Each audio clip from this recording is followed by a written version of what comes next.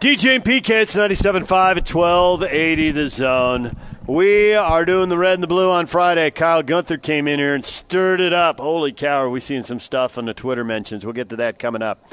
Time to talk to the Cougar right now, Bryan Kehl. Bryan, what kind of mood are you in? You think you're going to stir it up today?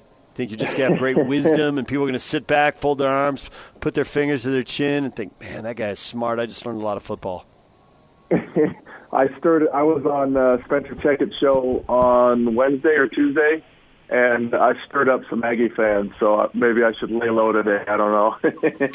Well, you got to be who you are, man, and that's one of the reasons why we enjoy having you on is because you remind me of Van Noy. You know, in all the years we covered Van Noy, he would go out and say what he thought, and if people didn't like it, and so be it, but he was measured in his responses, and I think that's what you have been. You're measured. You don't just fly off the handle, but you do speak from your perspective as you see truth, and I think fans appreciate that. They'd rather have, at least I believe, they'd rather have the truth, not outrageous, irresponsible, just popping off, but someone who speaks from the perspective of this is what I think. And if it so happens you don't like it, well, what can I do about it? This is what I think. And so, anyway, that's one of the reasons why we like to talk to you, because you do present it that way. And so now, you know, after the big Boise win, and it was a sensational win, to me, in my mind, there's no turning back. There's no more excuse. I don't want to hear about an injured running back. I don't want to hear about an injured quarterback. I don't want to hear about any of that stuff, because you had all that against Boise, and in the end, you still won the game. And if you did that then, you certainly ought to be able to do it next week against Utah State. Totally agree. So there, at this point in the season, I mean, I said this a few weeks ago, something to this effect, but, you know, I said, you know, we should win every game. The caveat that I said a few weeks ago was, you know, Boise's going to be a contest, obviously, and then we go out and crap our pants against Toledo and South Florida. So here we are again, and I'll say it again, we should win every game. Yeah, that's on our schedule, and should and could and will are all different things. Right. We should win. Will we do it? I don't know. But we have every single ability to win out and salvage our season and have a decent year. And I hope those guys do it, both the players and the coaches, because they both have to come together. And that's what we saw last week. The players played, the coaches coached, and we had a great victory. Bryan Kehl, former Cougar, join us on the Sprint Special Guest Line. Get $100 off the redesigned Apple Watch 4 with a new line of service. Visit the local Sprint store near you. So there's so many themes that repeat over and over. You know, the ASU could not block the Utes, so ASU lost the game. There's a lot of people think that Cal, with all the injuries they've had, are not going to be able to block the Utes, and Cal's going to lose the game decisively. BYU has gone through stretches where that offensive line couldn't block people, couldn't open holes, and yet it was better. What changed against Boise State? What was the difference? And assuming for what you just said, you think it can be replicated? Yeah, so, I mean, I heard a lot of whisperings about shakeups and changes with play calling and, you know, assignments and just also I heard all sorts of different things.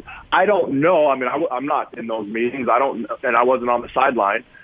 So I don't know how it actually played out and with all those changes actually were implemented. But there was clearly something different in the game. Our game plan, our execution, our willingness to take risk, both on offense and defense, and the players responded fantastically. So that's why I say, you know, the players play and the coaches coach. It takes both. The player, you know, you can call the greatest play in the world. If the players don't do their job, it's going to suck. And vice versa. You can call a crappy play call, but if the player, you know, like on defense, all you need is one player to ball out, and you can get a sack, even if it's a terrible play call versus the situation. So, you know, we saw both that this last weekend, and they need to do that from here on out. And I think the two things that really encouraged me was the sense of urgency that the players played with, and the willing to roll the dice on the coaches coached with and the way that they called the plays, and it was refreshing. It was great to see. I told you last Friday that I think it was Chaz Ayu and El Bakary when they spoke on to the media on Monday. It's almost like if anybody said anything bad about Kalani, they were really ready to fight him right there. And you said that was great. You love to hear that.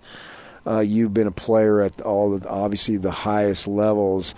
I'm wondering, have you ever been in that circumstance where, a lot of times you play for yourself, your teammates, but in this circumstance, it looked like, based on the words that those guys said, that they were really playing for Coach Sitake. And have you ever been in that situation where you know that the coach may be in danger and you just love playing for him, and so that's going to be a form of motivation and a form of intensity and focus and all, because it seemed like that was one of the reasons why BYU was able to give that effort that they gave against Boise. Yeah, absolutely. You saw that, and we talked about this, and everybody knows this. Kalani is one of the best guys in the world, so obviously those kids care about him. Anybody who knows the guy cares intensely about him, and so it was great to see them respond and play for him.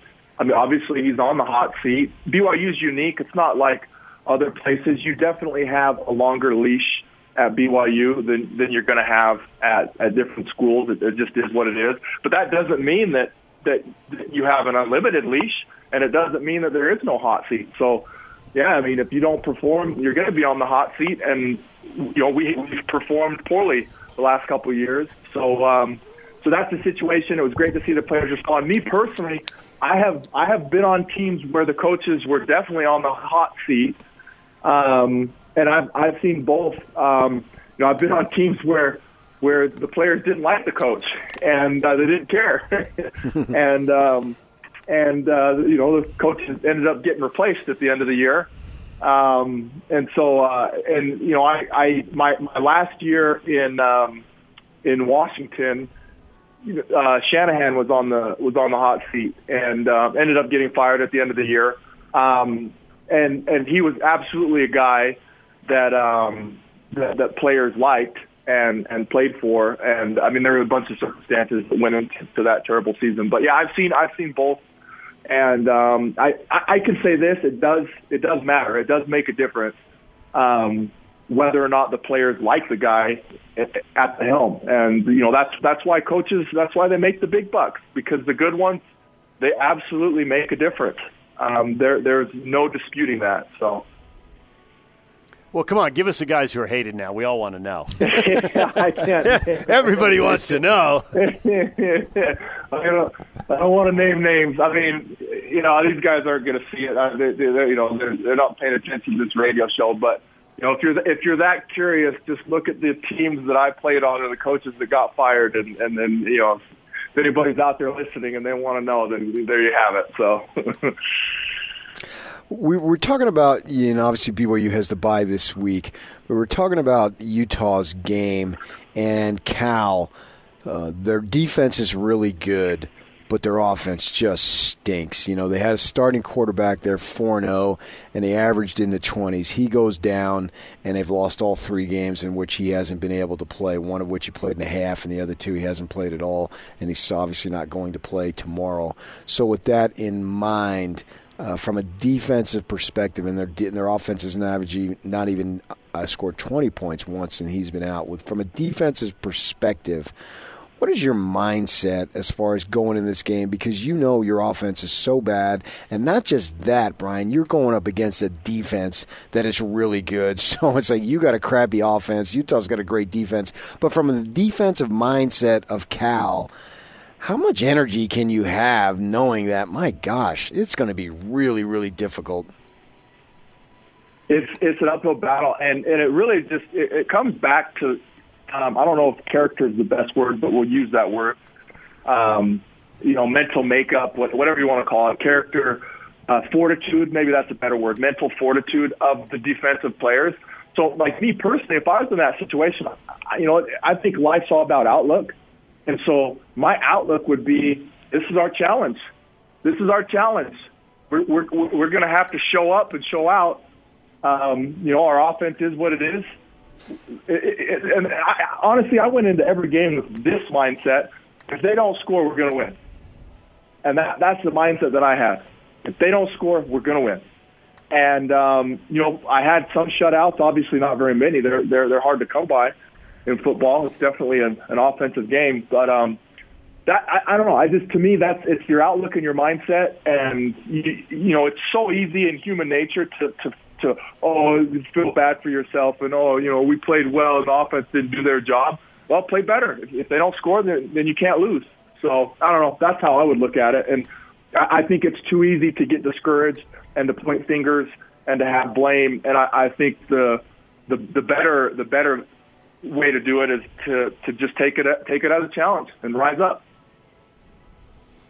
Bryan Kehl joining us here on 97.5 and 1280 The Zone. Greg Wrubell tweeted out that, with BYU on a bye week, you can watch the Air Force Utah State game and see the Cougars' next opponent. But watching the Aggies try to defend that option, how much can you learn about the Aggie defense? Have they just stepped into a different world here? Yeah, in terms of, scouting, so, for the players, the BYU players, in terms of scouting, it's not going to be that great because you're going to see a completely different game plan. But you can always scout talent, and you can scout different players and their abilities. So if I was a player, it's something that I did at BYU. And as crappy as the Mountain Network was, one benefit that we had when we had that Mountain Network is there were always Thursday games. And then on Saturday, the games were kind of spread out.